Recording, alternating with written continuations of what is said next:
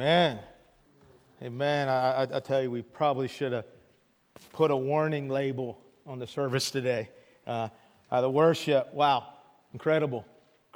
And it's been 3 weeks since I stood up on this platform to share God's word with you. And I kind of feel like Jeremiah. When Jeremiah was talking about God putting his word on his heart, and Jeremiah says, even if I try to hold it in, I can't. Your word is like a fire in my heart. I can't hold it in. And so I am really excited about the day. And let's do this, the story, chapter 4.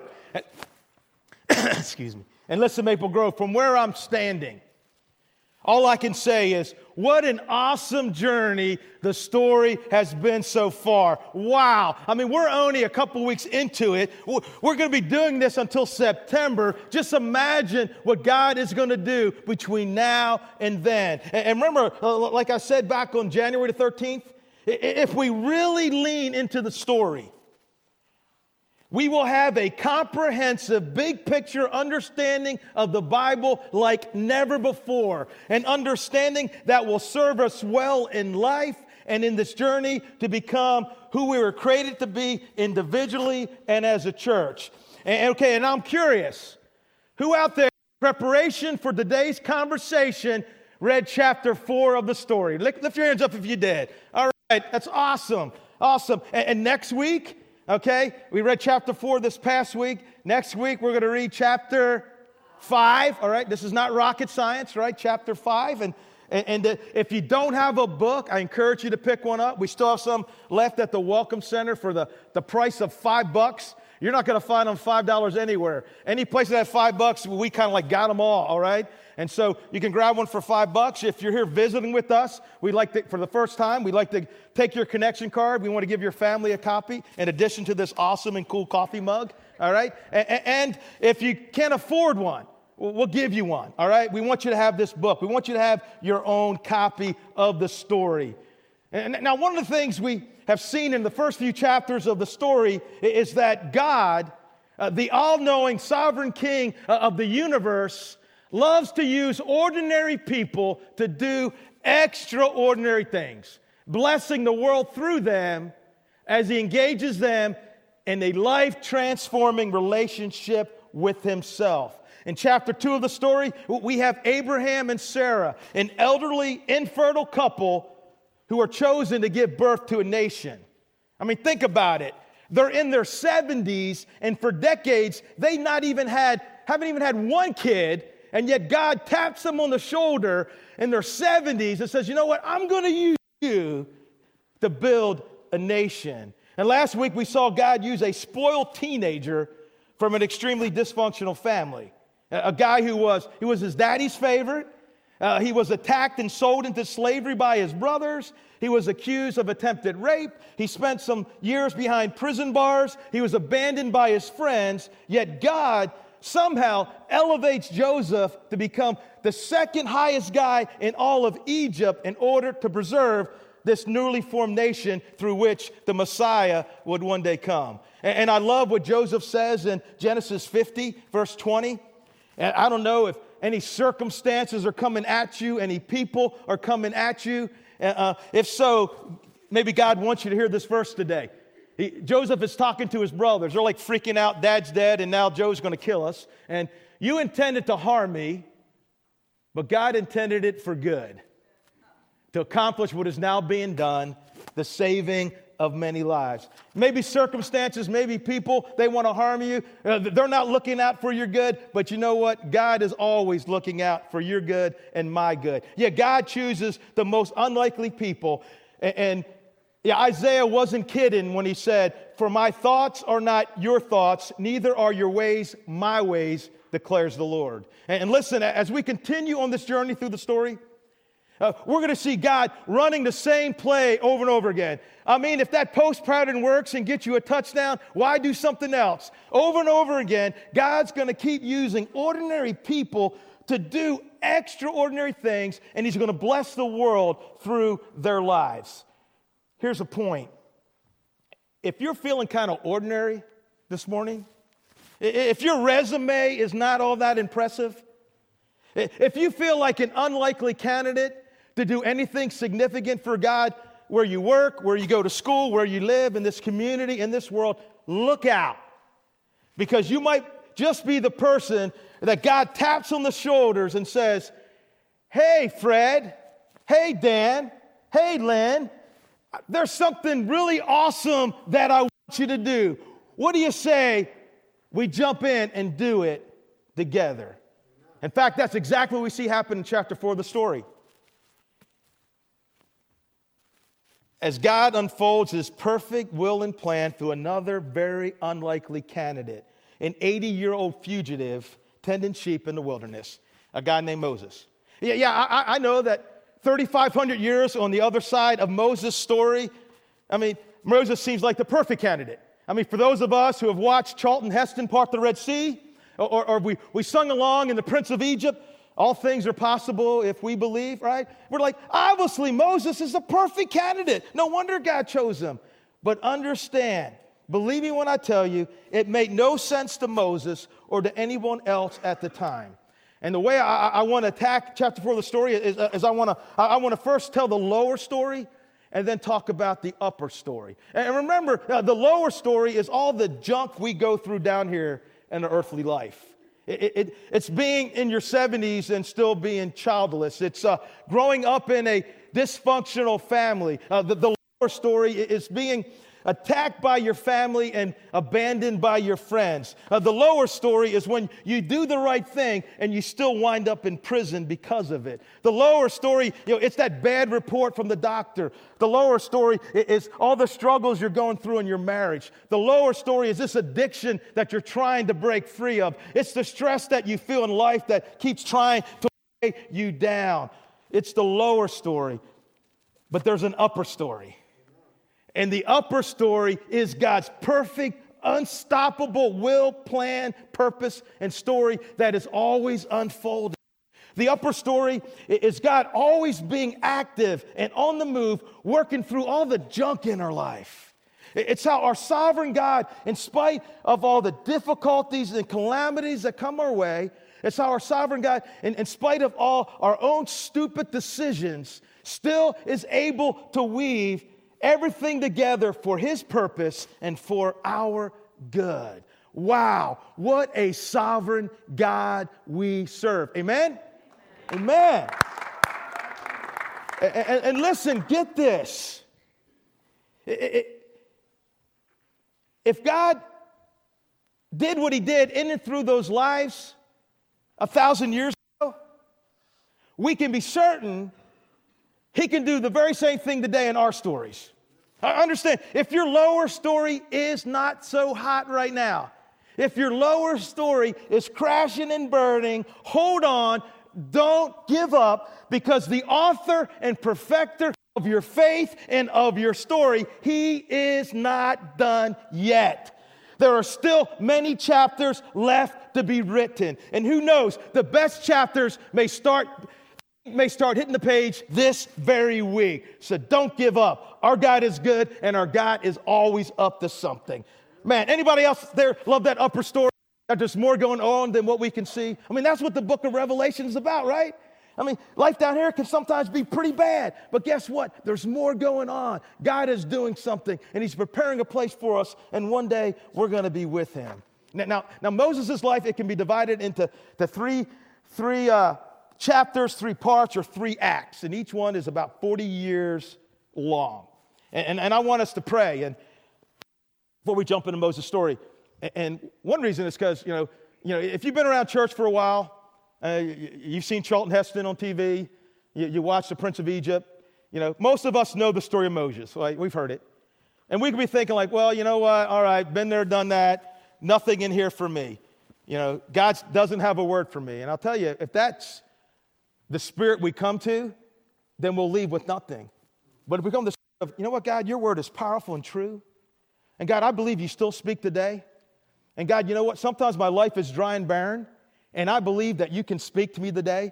And if you ask God to speak to you, you ask God to give you a word, I guarantee that God will speak words of truth into your life. So I ask you to pray palms open, and let's just pray. God, we love you.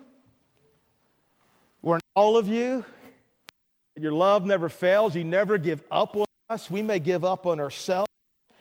Maybe there's someone in this room who's already given up on themselves. They're already cashing in the towel, thinking you can't use them, that you're done with them, that things will never be different. God, that's a lie of the devil. And Father, I pray this morning that we hear your voice. God, I pray that you fill this room with your presence and your glory. I pray, God, when we hear you speak, our response is, yay, yes, Lord, yes, Lord, yes, Lord. And God, I ask that you would help me to say what you want me to say and the way you want me to say it. God, we love you, and we come expecting to hear from you. In Jesus' name, amen. Okay, Life of Moses, Act 1. And if you know anything about Moses' story, you know that Moses was fortunate to even be alive. You see, at the time of his birth, the Israelites were living in Egypt. Remember, Jacob brought his whole family to Egypt because there was a famine, a worldwide famine, and because his son Joseph was like the number 2 guy in Egypt. And so when they came there, they were welcomed and honored guests in Egypt. And chapter 4 of the story begins with these words. It's page 43 in the story. It says, "Now Joseph and all his brothers and all that generation died. But the Israelites were exceedingly fruitful. They multiplied greatly, increased in numbers, and became so numerous that the land was filled with them. Then a new king, to whom Joseph meant nothing, came to power in Egypt. 'Look,' he said to the people, 'the Israelites have become far too numerous for us. Come, we must deal shrewdly with them, or they'll become even more numerous. And if war breaks out, they're going to join our enemies, fight against us, and leave the country.' So they put slave masters over them to oppress them with forced labor." And a question: was God taken by surprise by this? Nah, not at all. I mean, check out what God said a couple hundred years earlier to a guy named Abraham in Genesis chapter 15.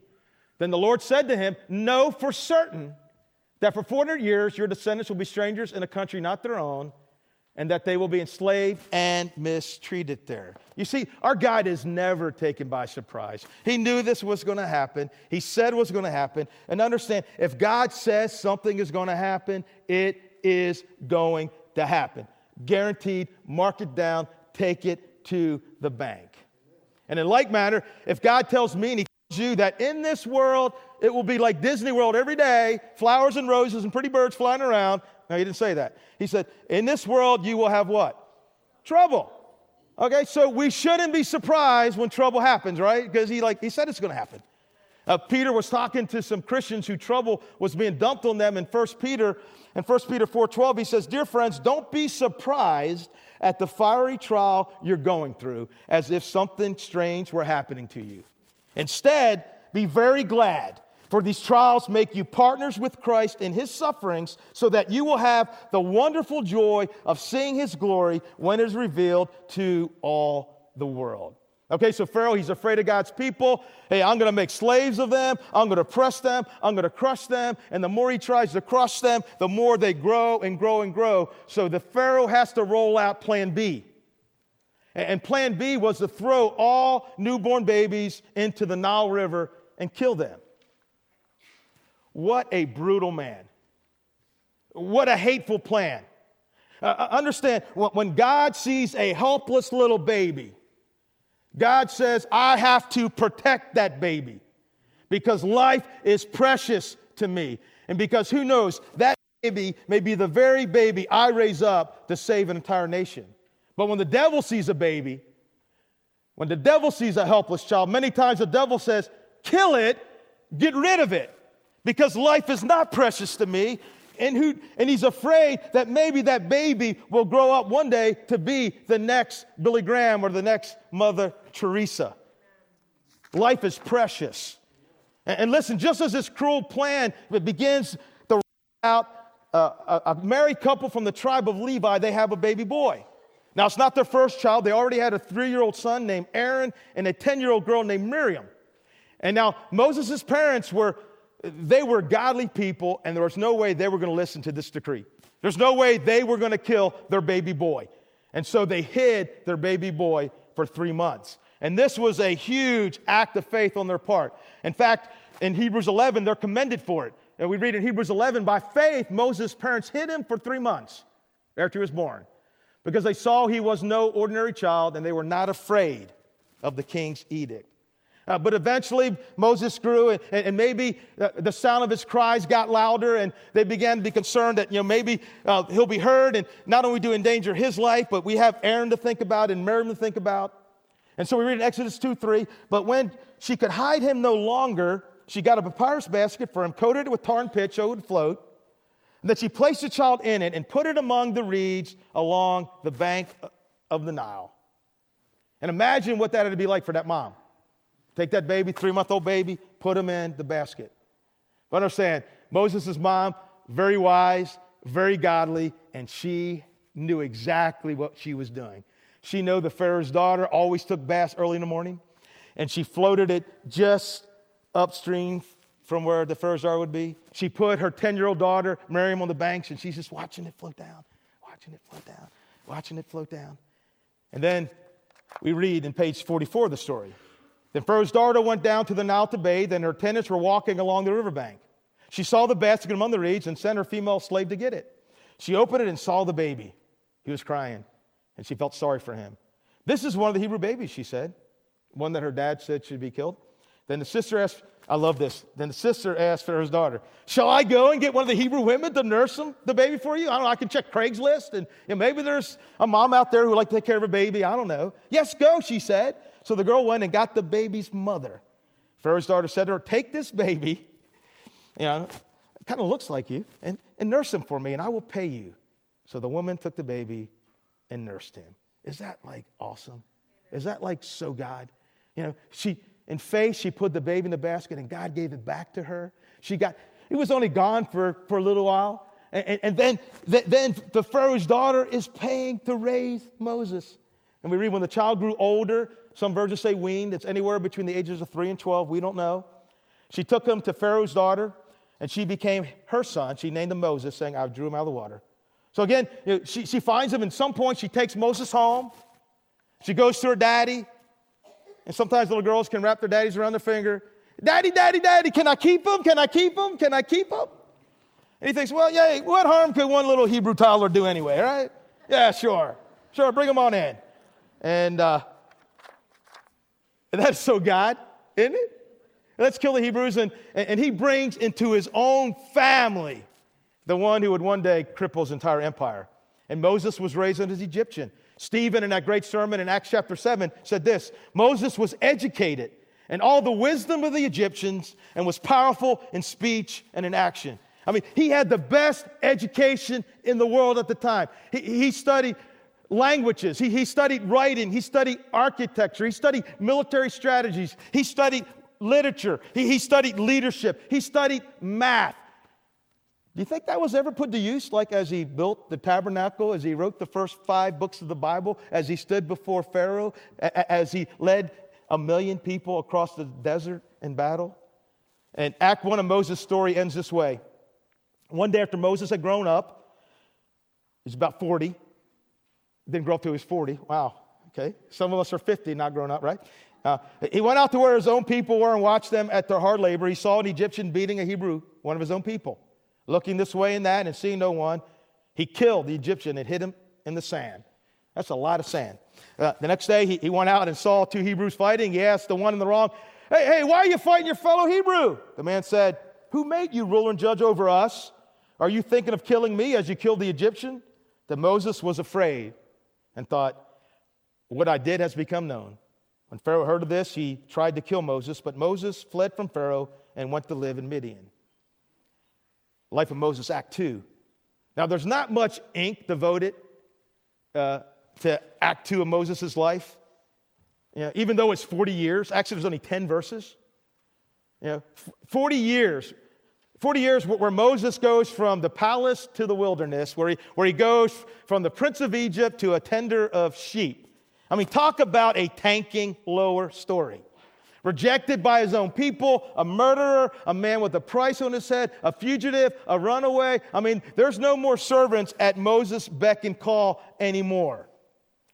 But in the wilderness, a few good things happened. I mean, he married into a godly family, and he had a couple of kids. But listen, hear this. Even in the wilderness, God is still working his plan and preparing Moses for the greatest work in his life. Even in the wilderness. And by the way, that is often how our God rolls. And here's the point. If you find yourself in the wilderness this morning, if life for you is kind of dry, kind of barren, kind of hot, kind of sandy, kind of dusty, understand the sovereign King of the universe is still at work. He is up to something. Paul put it this way, right? In Romans 8:28, God causes everything to work together for good for those who love God and are called according to his purpose. That's why the wilderness, James says, can actually be a time of rejoicing. Remember, he says, consider pure joy whenever you're in the wilderness, whenever your life is tanking, whenever things are difficult. Because what? You know God is working, and pretty soon you're going to bust through that wilderness, and God's going to do something incredible in your life. And listen, you never know when God's going to bust through and do his thing. Amen. And Life of Moses, Act 3. And this gets a ton of ink. From Exodus 3 all the way to Deuteronomy 34, 137 chapters in all. And as Act 3 of Moses' life opens up, he's 80 years old.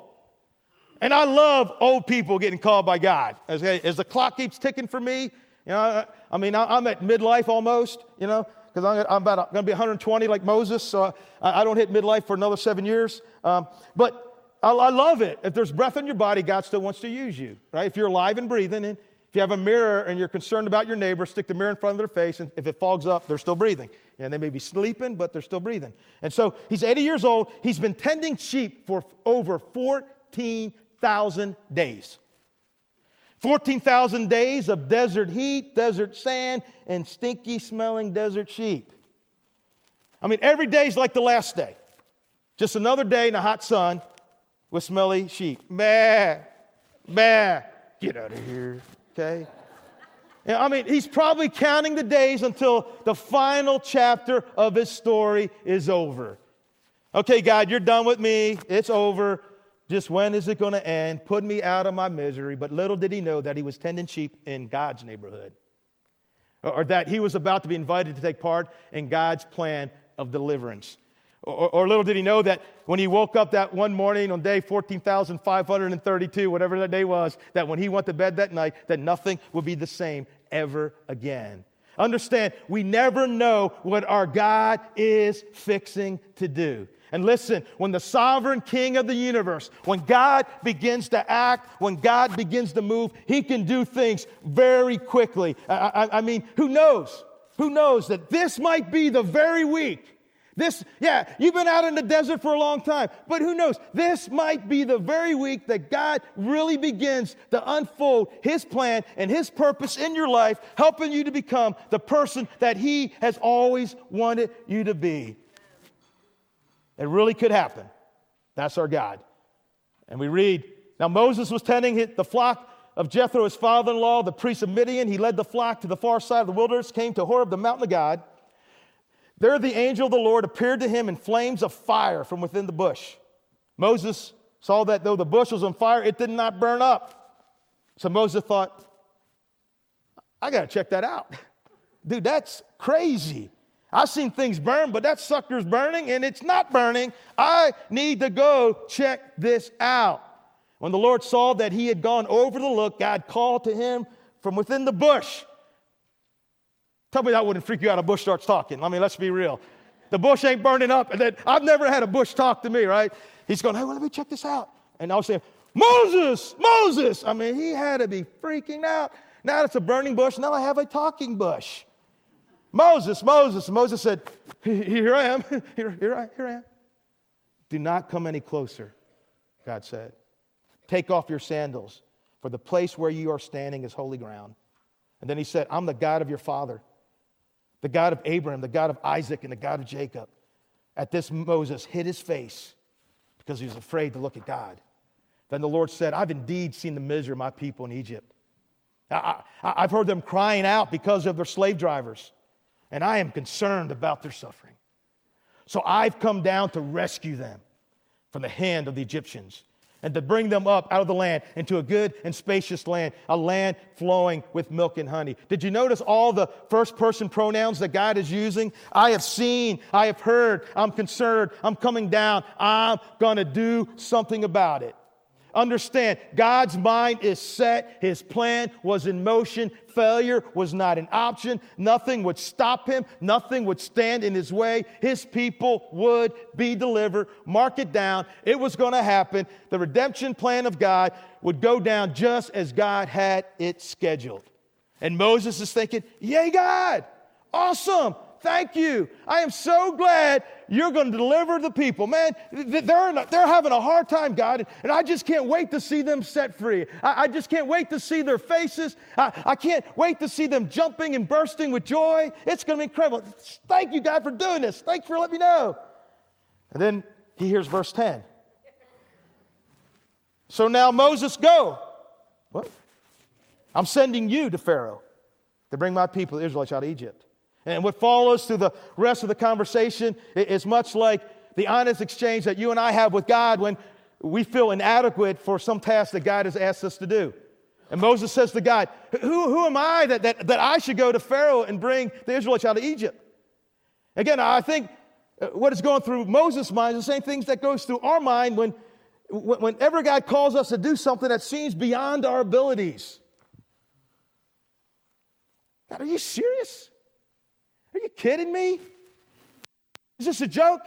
You are looking for Moses, M-O-S-E-S. That's. You sure you're not looking for somebody else? Come on, you don't really think I can pull this off, do you? And actually, God didn't think he could pull it off, right? I mean, he never was depending on Moses' skill and power. He just wanted someone, he wasn't depending on Moses' ability. He was depending on Moses' availability to be a leader who would lead God's people. And notice that God didn't respond to Moses with a pep talk. He didn't send Moses to the center of you can do it training in an effort to boost his confidence. He didn't try to pump up Moses' self-esteem. Come on, Moses, you can do it. And so God answers Moses' question, who am I, with 5 life-shifting words. I will be with you.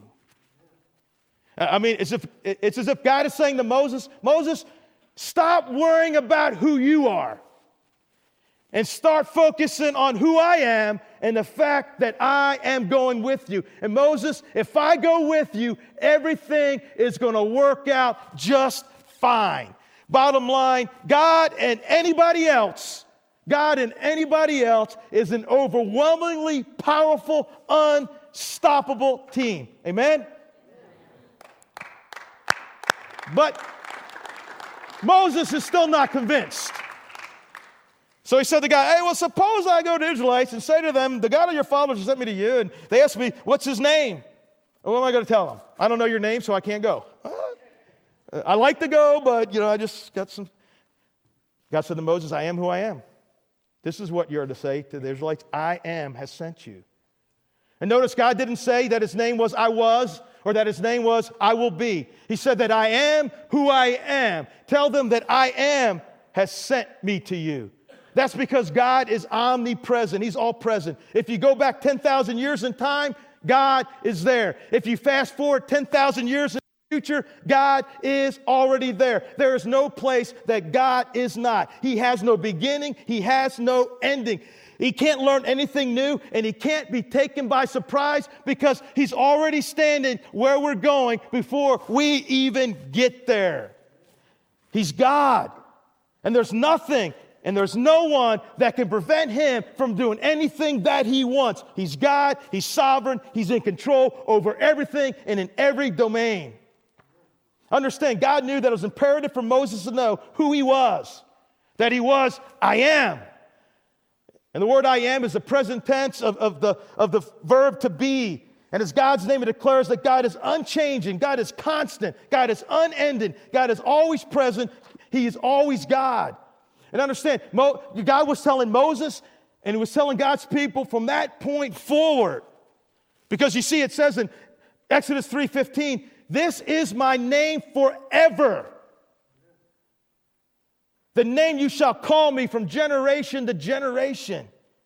Understand, God was telling Moses and us that I am is the center of everything. I am is running the show. I am is all powerful. I am is in control. I am is all knowing. I am is the Savior. I am is the same yesterday, today, and forever. I am is the owner of everything. I am is Lord. I am is the creator and sustainer of life. I am is more than enough. I am is inexhaustible and immeasurable. I am is God.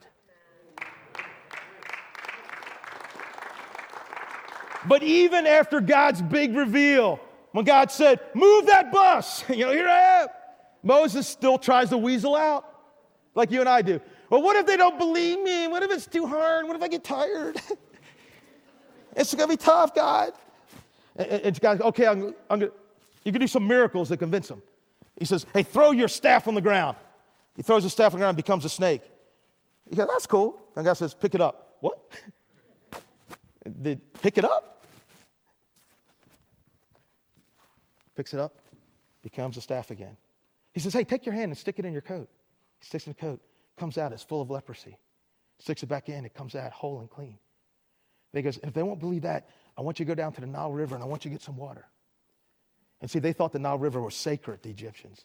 Get that water and take it out. When you pour it out, that water will be turned to blood. You know what God was doing? God was saying, you know what, Moses? I know you got a bunch of excuses,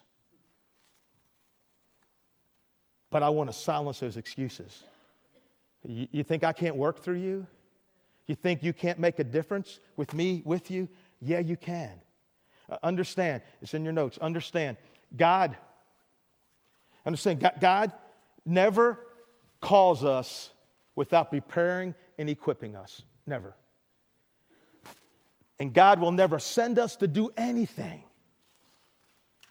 without going with us. In Maple Grove, that was true 1,000 years ago, and that's still true today.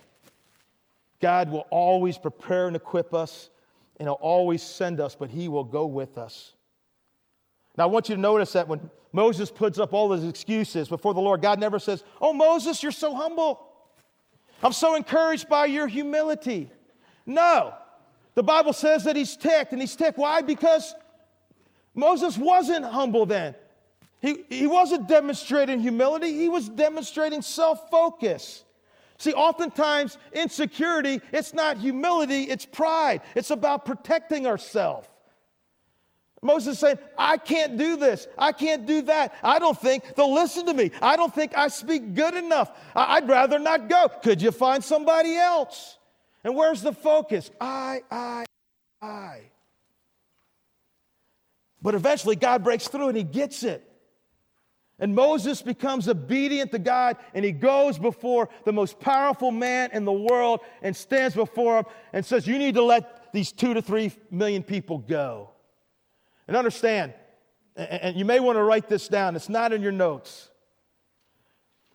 We will never see the power of God in our lives. We will never see the power of God in our lives until we obey the word of God in our life. You know, sometimes we're like, hey, why aren't I seeing God's power in my life? Well, because we're not obeying His word. And Moses obeyed God's word, and then God's power began to flow through him. And he goes to Pharaoh, and most people believe, historians, that this would be his half-brother, the guy he grew up with. And he tells him, you know what? You need to let my people go. A powerful moment. I mean, this is like Winston Churchill staring down Hitler and telling the parliament, we shall defend our island. Whatever the cost may be, we shall never surrender. And this is Ronald Reagan said, Mr. Gorbachev, tear down this wall times 10 million. Moses looks at Pharaoh and says, I want you to let God's people go. He goes, oh, really? Thanks for asking. Hey, you know what I'm going to do? What are you going to do? I'm going to make it harder. I'm going to make it tougher. We're going to stop supplying you straw. But your quota's the same. I want the same production with fewer supplies. Moses takes off, and the people say, thanks a lot, Moses. Thanks a lot, bro. Thanks for nothing. We got our hopes up. We thought God was in this, and now we got to work harder and sweat more. But Moses doesn't stop there. He keeps going to Pharaoh, visits him time and time again, and to try to get his attention. Sometimes it looks like he has Pharaoh's attention, but it never sticks. He refuses to let him go, and God unleashes 10 plagues, right? The first plague is the Nile to blood, followed by the frogs. Frogs everywhere. Interesting about the frogs everywhere is when Pharaoh finally decides he's prideful. And I got to get these frogs out of here. I want to eat my bagel, and there he was. He was in my taco. I got to get rid of these frogs.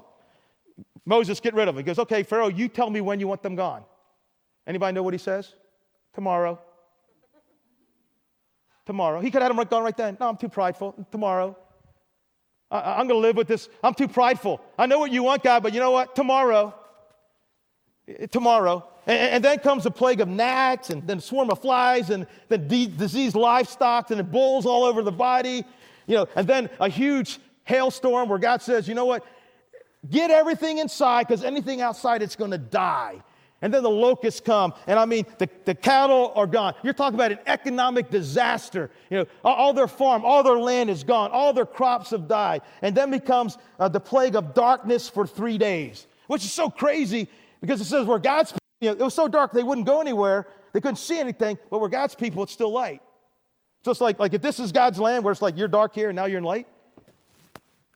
I mean, how did God do that? And then after the last plague, Pharaoh is so mad, he goes, Moses, get out of here, and if I see you again, I am going to kill you the next time I see you. And Moses looks back at him. This is what the Lord Almighty says. About midnight, I'll go throughout Egypt. Every firstborn son in Egypt will die. From the firstborn son of Pharaoh who sits on the throne to the firstborn son of the slave girl who sits at her handmill. And all the firstborn of the cattle as well. There will be found loud wailing throughout Egypt, worse than there's ever been or ever will be again. Then you will know that the Lord makes a distinction between Egypt and Israel. And Scripture says that when Moses left there, he was hot with anger. Pharaoh, it didn't have to be this way.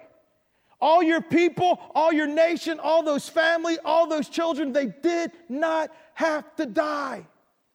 But because you're so proud and you refuse to listen to God, that's why all this is happening. Why did you let it happen? Look what your pride is costing you. And the 10th plague happened exactly as Moses said it would. The firstborn son of every Egyptian died. And the pain it caused rocked the entire empire. Now, whether you're young or old, if you are a firstborn male, would you stand up and remain standing? If you're a firstborn male, stand up. All firstborn males, stand up. Keep standing. Okay? You can be seated. All gone. All gone. They're going to die tonight. If that were to happen tonight, I would lose my son John. I would lose my brother. I would lose my grandson. I mean, can you imagine the pain in Egypt that night? You see, God wanted everybody to know who He was, that He's real, and that He's powerful, and that if you play ball with God, you're not going to get hurt. But if you don't play ball with God, if you think you can oppose God, it's not going to work out for you. A pastor called E.V. Hill, he says, your arms are too short to box with God. I'm going to get you, God. No, he's just going to pound you. He's going to pound you. And that's why throughout these chapters in Exodus, you see time and time again, God says, when I do this, Israel's going to know, and everyone's going to know that I am the Lord. And after these plagues, everyone throughout Egypt, they saw the power of God, and they saw the foolishness of ignoring Him.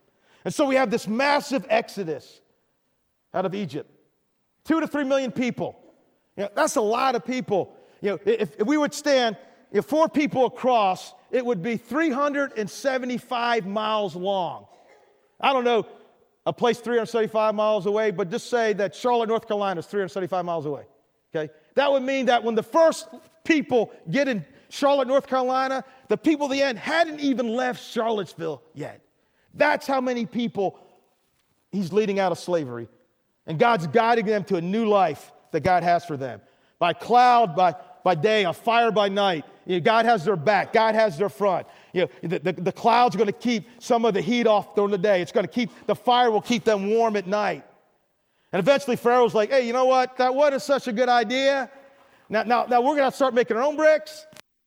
I say we go kill them. And everybody goes, yeah, we should kill them because we lost family members. And so a massive army, the most powerful army at the time, begins an assault on them. Hundreds of chariots heading towards them. And Moses' people, they're just trucking along. They get to the Red Sea. Whoa, okay, I guess we were everywhere. Oh, no, we can't go that way.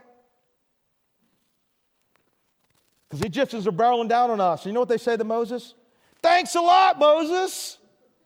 Not enough graves in Egypt? I mean, did you just bring us out here to die? Aren't you glad we don't complain like them? I mean, aren't you glad that God got that out of our system? And I want you to watch what happens. This man of insecurity and inadequacy, the shepherd who struggles with public speaking, this is what he says with confidence. Man, I love this. Exodus 14, verse 13. I mean, picture it. I mean, you got nowhere to go and you got this army wanting to kill you. You don't have any weapons. Do not be afraid. Stand firm and you will see the deliverance the Lord will bring you today. The Egyptians you see today, you will never see again. The Lord will fight for you. You need only to be still. And then one of the most famous miracles in the Bible, it's mentioned hundreds of times again and again. Moses raises his staff. God creates a great wind. And I lived in Florida. Wind can move water, right? Guarantee it can move a lot of water. And God parts the sea. And they walk on dry ground. I don't know about you. I would have poked the water, wouldn't you? Like, I'd have poked it. No, I poked it. I mean, it was like a fishbowl. And then, once all God's people crossed,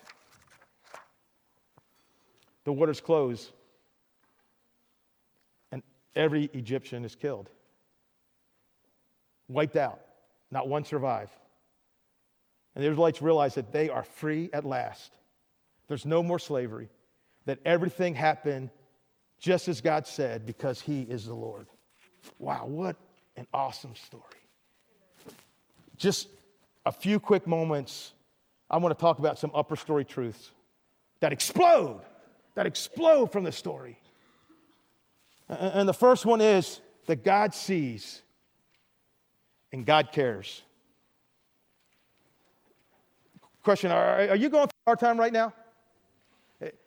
Is life kind of tough, kind of difficult? I stand before you and proclaim to you with full confidence that God sees and God cares. Exodus chapter 3 says, and the Lord said, I've indeed seen the misery of my people to Egypt. I've heard them crying out because of their slave drivers. I'm concerned about their suffering. So I've come down to rescue them from the hand of the Egyptians and to bring them up. See, God is always wanting to take us from where we are to where He wants us to be. To bring them up out of that land of slavery, into a good and spacious land. A land flowing with milk and honey. God sees and God cares. But if I could be honest with you, there are times in my life where I didn't believe that. When my first wife is dying of cancer, like, God, do you see? And if you see, you obviously don't care because you ain't doing a thing about it. And maybe if you see and you're not doing something, maybe you're not as powerful as I thought you were. But He is. And that's why I can so relate to these words the prophet Isaiah penned in Isaiah 49, where he says it like this. But Zion said, the Lord has forsaken me. He's forgotten me. He doesn't see how hard it is at home. He don't see the stress I have on the job, the finances. He doesn't care about my marriage. He's forgot all about me. And then God says, can a mother forget the baby at her breast and have no compassion on the child she has born? Though she may forget, I will not forget you. See, I've engraved you on the palms of my hands. Your walls that are broken down because of the enemy. Your walls, your pain, your hardship, your difficulties are always before me. God has not forgotten you. God sees and God cares and God is the great I am. Understand, for every cry of our heart, there is but one answer. I am. And I'm going to read some statements to you. And after each statement, I want you to answer back with all the gusto you have. I am. Fully believing that God is powerful and cares and can do anything. And that He's the one that makes a difference. Okay? I'm going to say a statement and you say I am with power, conviction, and passion because it's true. I need help. I need hope. I need a fresh start. I need a reason to go on. This is way too big for me. My marriage is crashing and I don't know where to turn. I can't hold on. Who can I really trust? I feel alone and overwhelmed. I'm tired. I'm weary. I'm worried. I'll never get beyond this. I'll never overcome this. I can't. I am. Praise God. God sees, God cares. He's a great I am. And yeah.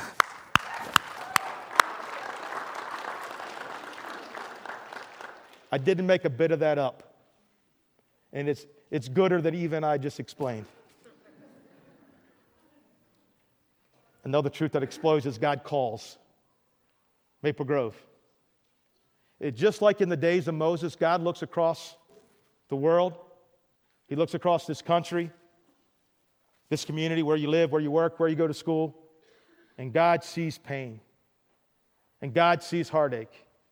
And God sees hungry children that need food. God sees 3 million orphans that need a mom and dad. God sees marriages that are falling apart. God sees homes that are being devastated, Lord, because of sin and addictions. God sees a hurting world and He cares. He cares. And He calls us, His people, to do something about it. See, God delivers, but He always works through people. He works through us. I love Isaiah 6 where God is saying, then I heard the Lord asking, whom shall I send as a messenger to this people? They're hurting people in Charlottesville. There's hurting people where you go to school. There's hurting people all over. Who will go for us? Here I am. Send me. Maple Grove, God has called us to be the light of the world, a city on a hill. In Matthew chapter 9, we read this. When He saw the crowds, He had compassion on them. He didn't say, you know what? You got no one but yourself to blame. You shouldn't have started doing drugs to begin with. You should have been faithful to your spouse. You shouldn't have done all those wrong things. You only got yourself to blame for what He didn't do that. When Jesus saw hurting people, He had compassion on them because they were harassed and helpless, like sheep without a shepherd.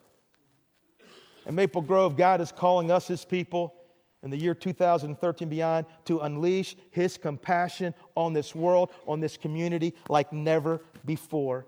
Maple Grove, God is calling us to be His church, to be a church that makes a difference. My email is steve@maple-grove.org. And some of us, I'm forming a team that's been reading the book, The Externally Focused Quest, Becoming the Best Church for the Community. For the community. To let the community know that we're here to make a difference, for Him. And I want you to know that as your pastor, one of my visions for our church is that we are going to unleash the love of God in this community like never, ever, ever before. We're going to see people who are helpless and harassed, and we're going to do something about it. We're just not going to go to church. We're going to be the church. We're going to know we're here. They're not because our parking lot is full on Sundays, but because we're doing something to make a difference. And God delivers. He always takes people from where they are to where He wants them to be. He delivers people from slavery to freedom.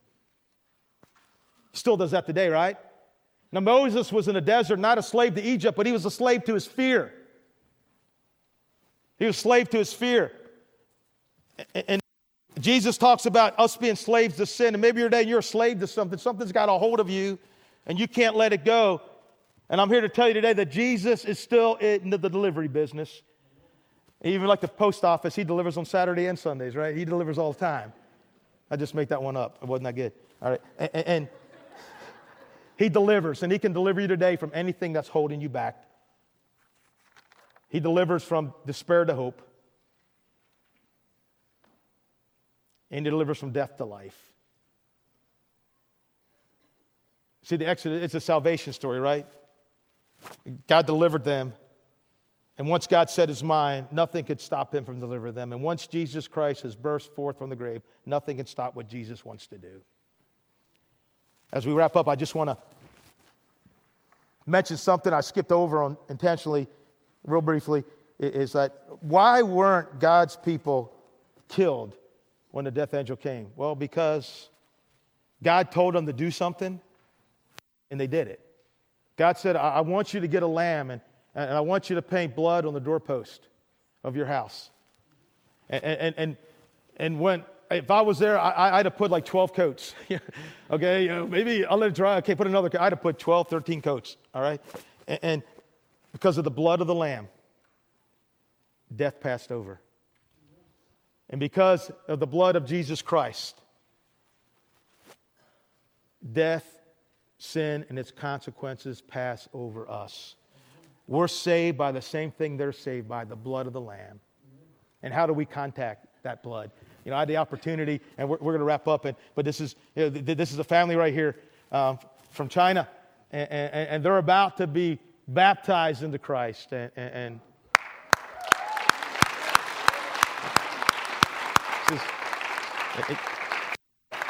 you guys can sit back there if you want. And remember that host home thing we talked about? Well, Bard and Glenda Atkins, Priscilla is a freshman. That's her English name. Priscilla is a freshman at UVA, and the Atkins are their host family. God was working in Roger's life. No church he could go to, but God found a way to get the word to Roger, and we sat for an hour in there talking about God and getting right with God and how you need to hear God's word, and God found a way. God's word's not chained. God's word got the Roger, and I said, Roger, once you hear it, you got to believe it, that Jesus is who he said he is, and that he did what he said he did. And then you need to repent. You say, you know what? I've been living as my own boss, and it kind of stinks. It's not working out so good.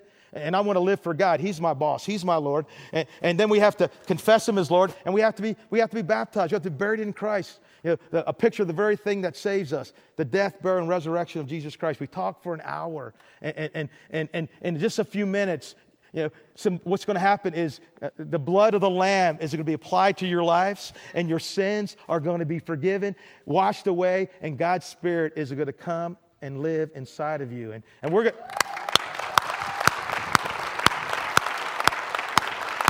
Amen. God is so good. And what we're going to do, we're going to sing this song, and if maybe that's you today. Maybe that's the decision you need to make. You've not been buried in the waters of baptism yet. You can do that. If you're not sure you want to do it publicly, I'm going to hang up here right after church. You can come talk to me about it. Or maybe you need some prayer because you know what? Something's got a hold of you. You know it. And you need God to deliver you out of whatever bondage the enemy has on you. But we're going to sing this closing song. And then right after the song is over, we're going to talk. We're going to take communion. We're going to celebrate and remember what causes sin's consequences to pass over us, the blood of Jesus. So would you all stand? I'm going to pray, and we're going to sing this song. Heavenly Father, we love you so much. You're great and awesome. You are deliverer. And we think about you, God. One thing we just know, where will we be without your love? Will we still be lost in darkness? And Father, I pray that as we sing this song to you, God, that we sing it from the depths of our soul and we celebrate who you are and that you are a great, awesome, incredible deliverer. In the name of Jesus Christ, we pray. Amen. All right.